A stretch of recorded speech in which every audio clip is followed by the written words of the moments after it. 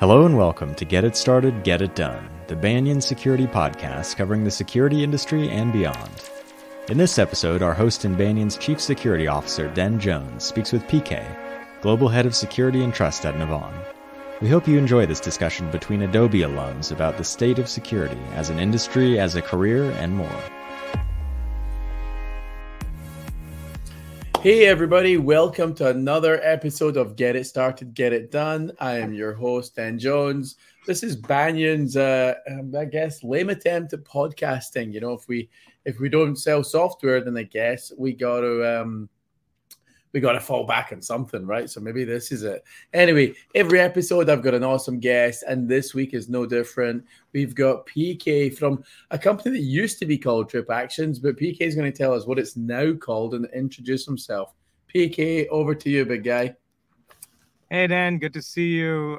Thanks for having me. It's great to be here. Hey, folks, this is Prabhath. I go by PK. I'm the head of security and trust at Navan. The company that Dan was mentioning was called TripActions earlier. We rebranded to Navan around like a few weeks back. So I run a full spectrum, security team here with my, kind of primary objectives being that I make sure that we meet our security and privacy obligations to our, customers, investors, stakeholders, and regulators. So yeah, thanks for having me, Dan. Awesome. And your employees, I'm guessing as well, because, when I describe security programs, I'm like, we've got employee data to protect. We've got customer data to protect. Yeah. And we've also got intellectual property to protect, right? So 100%. I mentioned stakeholders. So everybody else is part of that bucket. Everyone's in that big bucket. We're like, hey, you're all stakeholders. Just pay attention. Pay attention and do your security training one more time if you don't mind. Hey, so you and I, we've met before. We are both ex-Adobe, so the Adobe alumni.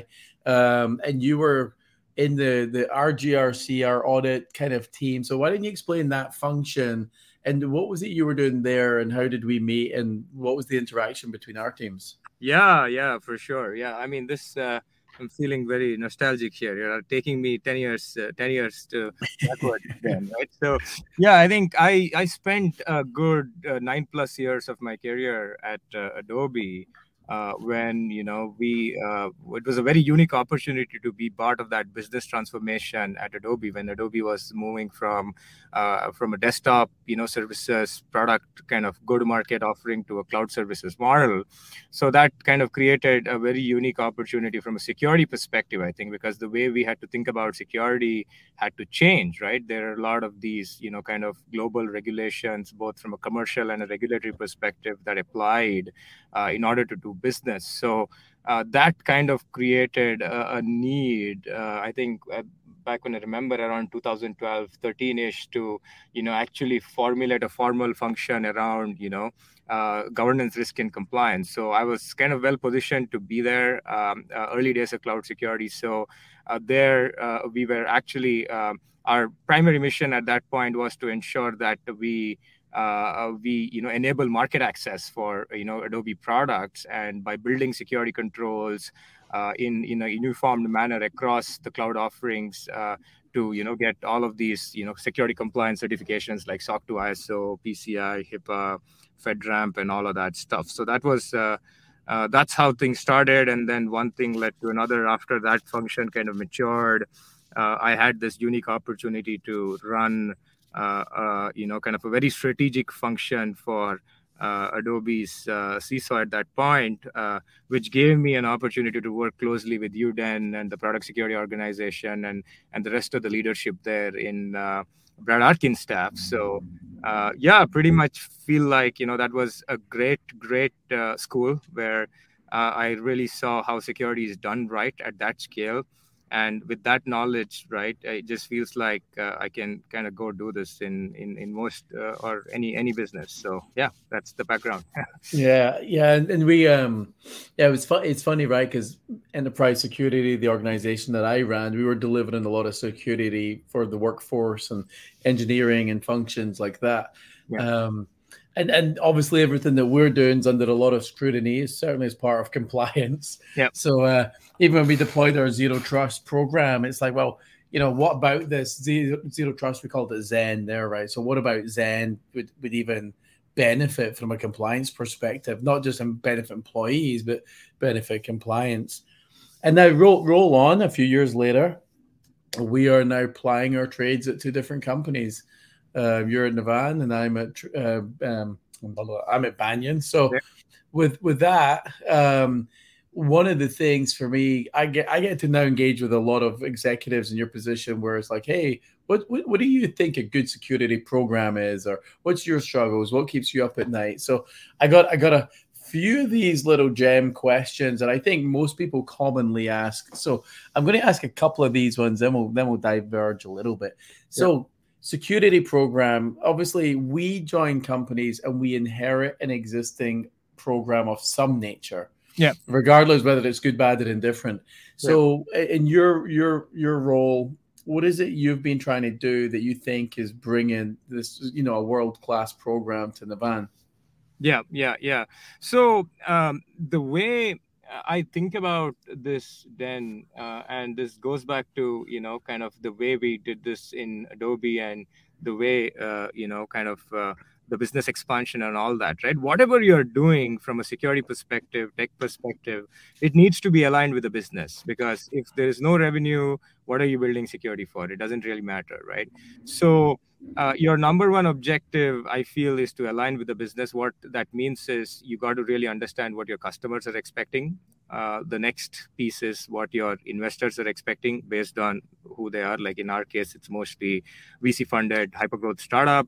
And in public companies, it's different. And then lastly, your other stakeholders, right? Like employees and regulators and all of that. Now, when you think about it from that mindset, you will probably think of three main things that you need to do in each of those buckets. And that's how I drive, security overall, right? Like just to give some examples, customers are expecting us to build a secure product, right? And enable customer trust. So product security becomes extremely important to make sure that, especially in this, microservices-based distributed architecture, how you're deploying code into, through a CI/CD pipeline and all of that, that becomes very critical. Your application security piece becomes very critical, so you double down on that. And then, of course, if you look at all the recent breaches, right, it's mostly happening through like the common trend is an MFA bypass, business email compromise. So, of course, your investors are expecting you to protect the company. So you got to think about, okay, how do you protect against that? That's where your zero trust piece comes into play. And then lastly, the regulators, right? All the compliance certifications and all that side of the house. So it all revolves around these stakeholders, and that's how I derive various functions. I primarily have three buckets. That's how I categorize it. One is GRC and trust, which is all the field enablement and compliance. Product platform security, which is the function that closely works with the engineering side of the house, the CTO's organization, building product security, platform security, cloud security. And lastly, enterprise security, detection and response function, which is working with the IT organization with all the endpoint, email, zero trust, all that stuff. And then the detection and the response pieces as well, and threat hunting. So that's how I, kind of logically segregated it in my mind. Yeah. And awesome. Yeah. And I was just thinking, it's like, so Navan's a really disruptive but hyper growth company, right? So you're disruptive in the market, you're growing really fast. And you and I know this from our Adobe days, right? You're one day you're not really a target because you're not in anybody's mind. And the next day you feel like you're everybody's target. So as you kind of go through that, how do you think, or do you think that changes your approach or your risk profile as you're trying to make sure you keep the company safe? No, absolutely. I think, the way at which this company has grown I've been here for a couple of years. So the business, the company's grown from around 700 employees to 3,000 employees right now. The valuation was around $3.4 billion or something like that when I joined. Now it's $9+ billion. We have 10,000 plus customers. At this scale, every time I do a risk assessment, that's outdated in a few days, right? Because the business priorities are constantly changing. We are innovating, we're disrupting, bringing in new functionality features into the product. So it's extremely critical to keep a close pulse on the business side of things, what the business strategy is and what the product strategy is, and then constantly do a continuous risk assessment. It's almost like it needs to be running on the back of my mind and my leader's mind for their respective areas all the time, right? I call it as like an agile risk assessment, right? And you can't really use a framework for that. It's a very pragmatic, agile risk assessment that you need to do and pivot your strategy based on where the business wants to go to protect the company. Yeah.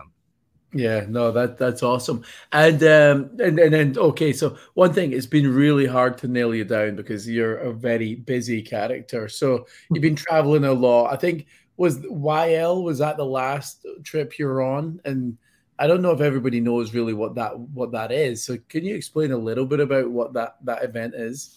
Yeah, so I was actually in Tel Aviv. So we have a lot of business operations in Tel Aviv. Navan has a site in Tel Aviv where we do a lot of R&D work. So I'm actually trying to build some presence there as well, especially on the product security side of the house. So I was there primarily for that, but I did get invited. There was a cyber tech conference that was going on when I was there, so I just got invited to do this panel with the YL Ventures and a few other venture capitalists, security VCs like Sin Ventures, Night Dragon, and the beauty of it was there was Brad Arkin there, who we worked with in the past in Adobe. So it was a fun time. It was a great panel between like VCs and Brad there, and a bunch of kind of startup CEOs in the audience asking questions. It was a lot of fun. Yeah, and Tel Aviv is just an amazing place. Then the entrepreneurial mindset, and especially for like on the security side of the house, the problem solver, the entrepreneurial mindset, any problem you can think of, there's a company there. A lot of them, multiple solutions. In some cases, they're trying to compete with each other. The spirit there is just incredible. Yeah, they've got a huge, I mean, from a security perspective and the startup scene and everything like that. And I've worked, especially more in my Adobe days, with a lot of the teams. And Team 8 is a group that come to mind that are based out there, right? And it's like they're doing some fantastic work. So it's great. It's great to see that. And I've never been there. I was meant to have gone just before COVID, and then that fell through. So hopefully next year or so I'll make it out. Yeah. Now, you've gone through. I mean, you and I have gone through this kind of aspiring career journey, and we were blessed at Adobe to be given lots of opportunities for growth and learning and stuff, and career movement. So that was awesome. But if you're going to give one piece of advice to people if they're trying to go through a career path similar to ours, where they end up landing like a CISO level job, what would that one bit of advice be? Yeah, I think CISO role these days, Dan, and you will probably agree to this, is becoming more of a business role than a tech role. I mean, we all come from a deep technical background. I come from an engineering background. You come from a deep tech background as well, right? Which really helps us. But end of the day, when you're running security in companies, it's like mostly a business role, right? You got to run your organization like how you're running your business, right? In terms of what the risk profile is, what kind of security posture you're building, the relationships with all the key executives of the company, relationships with the board, CEO, and all of that. So I think what really helped me, to be honest, is that when I was actually, kind of climbing the ladder in Adobe and gaining all that experience, I watched a lot of these executives very, very closely, like how they behave, how they conduct, how they actually kind of navigate through some of these challenges, even though in some cases I may not been having direct impact on some of those decisions, but I would observe, right? And all those observations now I feel are reaping really, really, really high benefits, because I watched a lot of these executives there doing things the right way that worked, because the business outcome was amazing, right? I think the company grew from $30 billion to $300 billion during our tenure, the stock 20x and all of that, the whole transformation. So that's what I would advise. I think identify some people that are successful in the role that you aspire to be, and closely observe them, right? Even though, I mean, I know these folks are probably very busy and you probably won't get a lot of time. If you get time and mentorship, that's amazing. Nothing like that. Always approach. Don't be shy. I've always approached. Sometimes I've been rejected, but every time I've been accepted, it's been a tremendous, tremendous exposure for me. So yeah, that's what I would say. I think that's the way to do it. Yeah. Yeah, and it's funny because I've told people over the years, like when you think of your career path, if you see people in the path that you want to be on, then I was always like, don't look at the person who's the next job that you want. Look at the person above that person. If that's the journey you're on, you've got to realize that you should already be acting and behaving and modeling what that person above you is like. And you should start to look at the one above that. And start to model and learn and like you say, observe. And yeah, one great thing you mentioned there was, if you don't ask for something, you're not going to get something. So you got to make your intentions clear. You've got to be bold and have those conversations and say, hey, what do you want in the future? It's like, well, I want your job. It's like, don't be scared to say that, and if you're looking for mentorship, I think a lot of executives, first of all, they're very busy, right? So we're all busy, but the reality is if someone reaches out to you and says, hey, I'd love some coaching from you, I've very rarely been turned down. Most people, they might not all give me like hours and hours, but they might give me 5 minutes every couple of weeks, every now and again, grab coffee, grab lunch, So now, as long as you know exactly what you're looking for, I think that part they appreciate because time is valuable. But as long as you know exactly what you're looking for, even those executives appreciate that time, right? Because sometimes it just becomes, it's a two-way thing sometimes, right? Even it's not just a one-way thing. I think it's a two-way thing. Yeah. Yeah, exactly. And the one thing I told people as well, if you're ever going to set up a skip level one-on-one with my boss, make sure you're going in knowing exactly what you want to discuss. Go in prepared. Don't go in just to a skip level one-on-one to show your face and ask how they're doing. When there's they're going to be really pissed at you pretty quickly if you're going in there with no real agenda. So make sure you got that. Now, where do you go to keep up with security topics and educate yourself? Yeah. So then, like, fortunately, living here in the Valley, it's been extremely fortunate to have an amazing community of, kind of security leaders here like you and other folks, right? So once you kind of get to this role, you get invited to a lot of Slack channels where there's a lot of communication that happens on this. And some of those Slack channels are extremely valuable, where all the key information that you need to know always gets exchanged and shared. So that's where I feel like, I get most of my insights from these days. I don't go looking for it, right? It usually pops up in some of these 3 or 4 Slack channels that I watch carefully. And then the other one is LinkedIn feeds. I'm pretty active on LinkedIn. I mean, whatever that happens is usually out there on LinkedIn, right? That is relevant. So these are 2 of my sources. And lastly, the community, right? The security leadership community here in the Valley is awesome. People organize a lot of kind of get-togethers for us to hang out, sometimes vent, sometimes talk about problems, talk about solutions, talk about life, right? So this is how I get my knowledge these days. And I'm trying to regurgitate what I used to do in Adobe, which was my monthly happy hours, where you just try and get random people to come along and hang out and build their it's really all about networking, right? Because you kind of mentioned that, LinkedIn, I think it's really important for people aspiring in their career to recognize that if you want to be an executive anywhere, nobody wants an executive that has no reputation, no brand, not validated. Like, especially if it's a C-level position, like they want to grab people that have got some form of reputation and influence, right? 100%. Yeah. Now, when you're not working, let's talk about that. You and I have one thing in common, which is a passion for music, and especially the electronic sort. So when you're not working, what do you do to relax and recover and energize yourself? Yeah, I think that is definitely one avenue.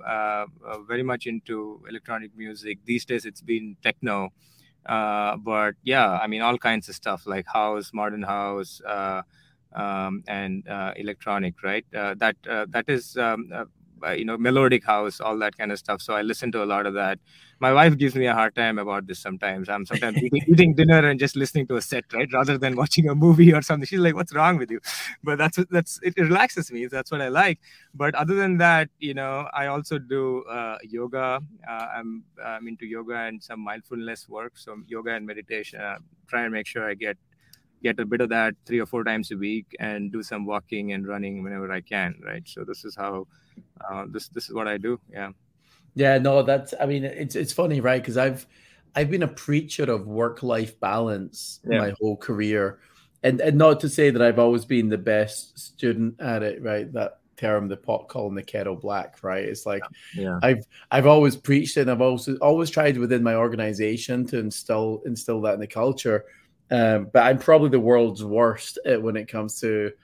I remember a coach once said to me, "I need to meditate." She was, Victoria. She was a brilliant coach for me, and she's like, "Oh, you need to meditate like every day. Try and find like 5 minutes." Yeah. And So the life of me, 20 years later, I'm still not bloody doing it, but I know I should do it. yeah.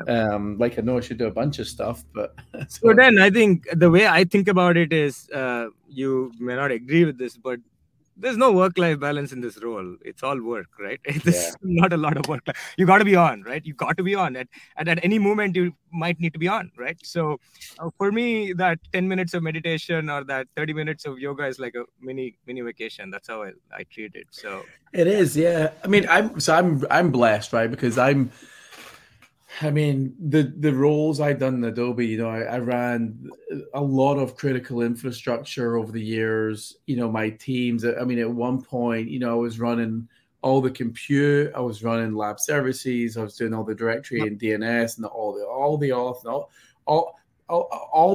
all the critical components. And in those days, man, I couldn't go a day without being in some incident, not a security incident, but an availability of service incident. And I'd be doing a barbecue at the weekend with my friends over, and I'd still be on a call. I know, like trying to cook for the barbecue and shit. So it's but now because I've done 2 huge mega companies. Yeah. And now I work for a small Series B startup where there are security and IT organizations internally for a small company is really me twiddling thumbs. Yeah. I do a lot of evangelism and stuff like this. So my life right now, my work-life balance is as good as it's ever been and probably gonna get. Because as Banyan takes off, then I'm going to be kind of catching back up with you on the whole pulling my hair out and the world's on fire all the time. Congratulations. And, I think that's a huge achievement, man. Like, congratulations on that. well, it's quite funny. It's quite funny because I was talking with one of my buddies, Richard Bird, who I've met through IDSA and other things.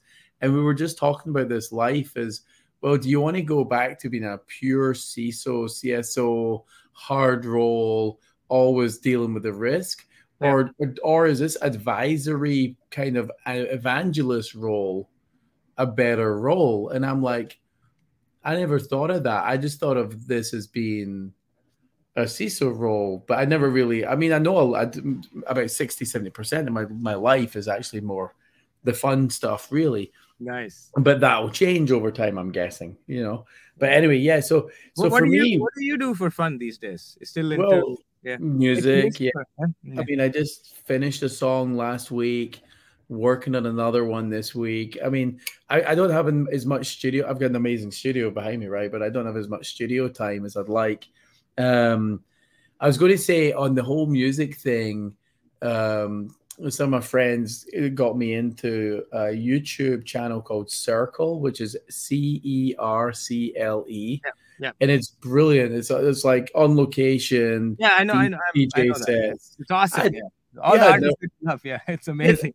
I'd never heard of it before. I'm like, oh shit. So I've been watching a lot of that stuff now. I still love to cook. I mean, I think like you say, right, there's a physical aspect to surviving this career. Yep. where you need to maybe go for a walk, you need to get some fresh air, do a trail, meditate, yoga, go to the gym. Well, I mean, whatever your jam is, Yeah. but it can't be on a device in front of a computer or your phone and stuff.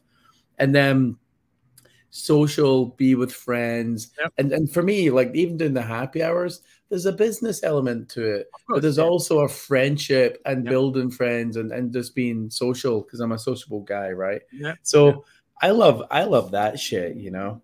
Mm-hmm. Now, as we're kind of getting close on time, I'm mindful of time. And I appreciate you joining when you're under the weather because for people that don't know PK normally, he doesn't sound like he's swallowing, a small bit of sandpaper. No, I'm actually feeling good now, and maybe it's I'm talking to you, right? It just it's feeling great. I feel some fun, happy, fun conversation, you know. Or maybe you've just got gin inside that cup of yours.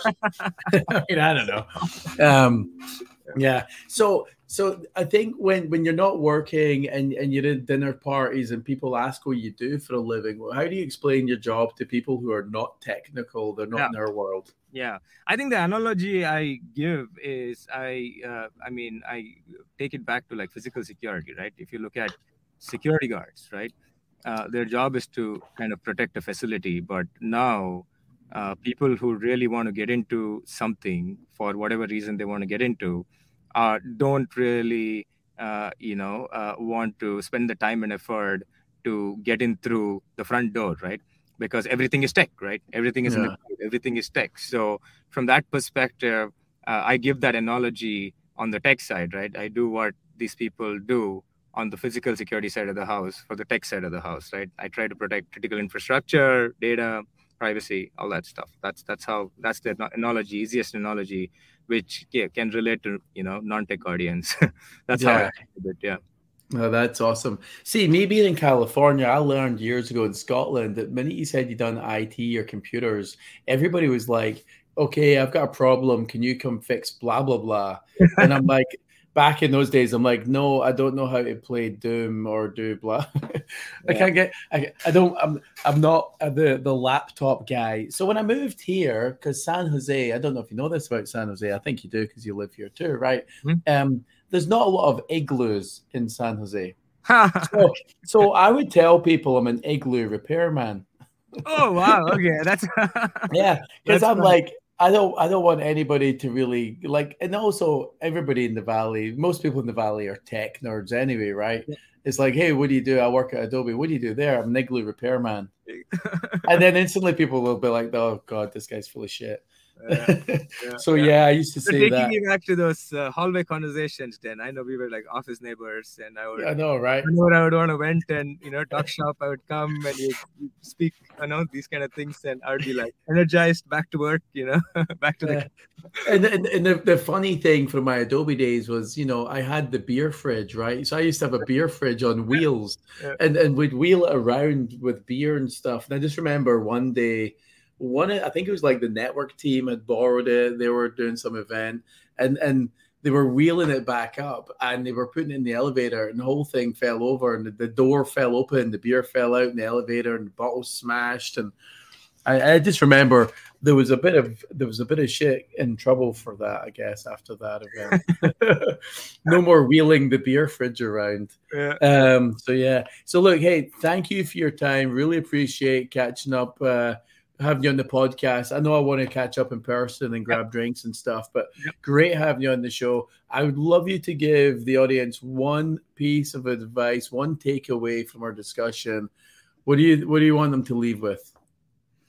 Yeah, I think that's a good question, right? In the context of security or general? Yeah, security, life. I mean, you can talk about unicorns for all I care. Yeah, I mean, I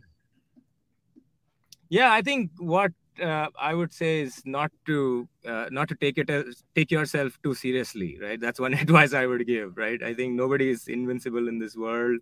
I know sometimes we get too passionate about stuff and too into stuff, which is good, right? That's why we are in this profession or whatever we're doing. But remember that end of the day, don't take yourself too seriously, right? Have a little fun. That's what I would say. Yeah. Awesome. Appreciate it. Thank you very much for being on the show. Appreciate it. And everyone, hope you enjoyed it, and we'll catch you next time. Thanks. Yes. Thanks for having me, Dan. It was a Thank you. pleasure. Of course. Pleasure, man. Thanks for listening. To learn more about Banyan Security and find future episodes of the podcast, please visit us at banyansecurity.io. Special thanks to Urban Punks for providing the music for this episode. You can find their track Summer Silk and all their music at urbanpunks.com.